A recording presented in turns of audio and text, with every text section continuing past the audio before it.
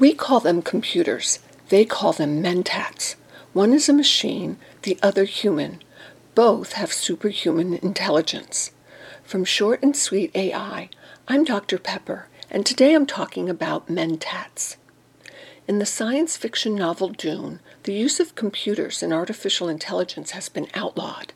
The author, Frank Herbert, was far from mainstream science fiction when he created a future universe conspicuously lacking in artificial intelligence and robots.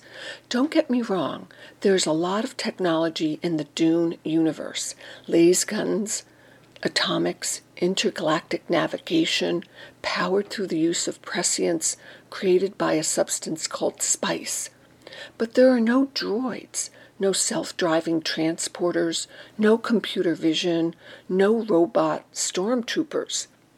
In the novel's backstory, we learn that in the past, man had used thinking machines to enslave humanity.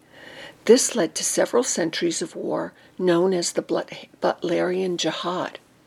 In the end, humans prevailed and defeated the men with the machines, and thinking machines were outlawed, use of computers punishable by death. Humans had to enhance their own natural intelligence with rigorous discipline and advanced training. They learned to cultivate superhuman abilities by following a secret training method. They learned to rapidly analyze and process large amounts of data in great detail. Just as an Olympic athlete masters the physical demands of competition, these humans honed and expanded their mental abilities. They became living supercomputers known as mentats. The mentat training encompassed many elements and different levels of ability.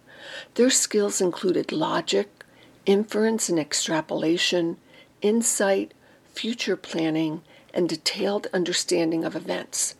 At the highest level, they were skilled in wisdom and diplomacy, negotiated delicate matters, and could judge matters of life and death. They could make decisions similar to machine learning, which is based on data and probabilities, but they were not able to make intuitive decisions. Indeed, this inability to make decisions in the absence of data made them ineffective as leaders. Dystopian science fiction stories of machines with superintelligence rising up against the humans who created them have become ever more popular. Is it because we're living during a fourth revolution created by rapidly advancing artificial intelligence and we're fearful of it? Some think Frank Herbert decided to not have thinking machines or artificial intelligence in Dune for a reason. Because he wanted to warn against AI and the dangers of a society run by intelligent computers. Is his future, where humans have superhuman intelligence like computers, really possible?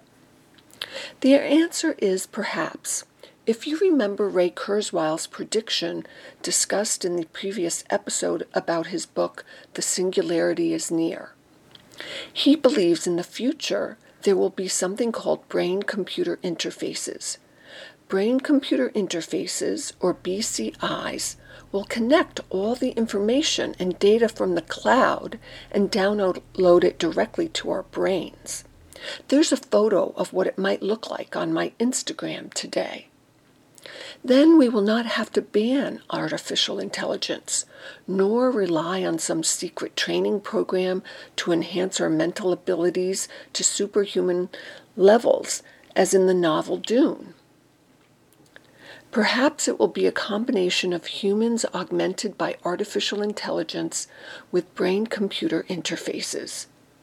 In my opinion, it is possible our future will be like Frank Herbert's future in Dune, where we will all become mentats, or human supercomputers.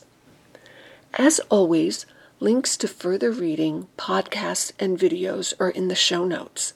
From Short and Sweet AI, I'm Dr. Pepper.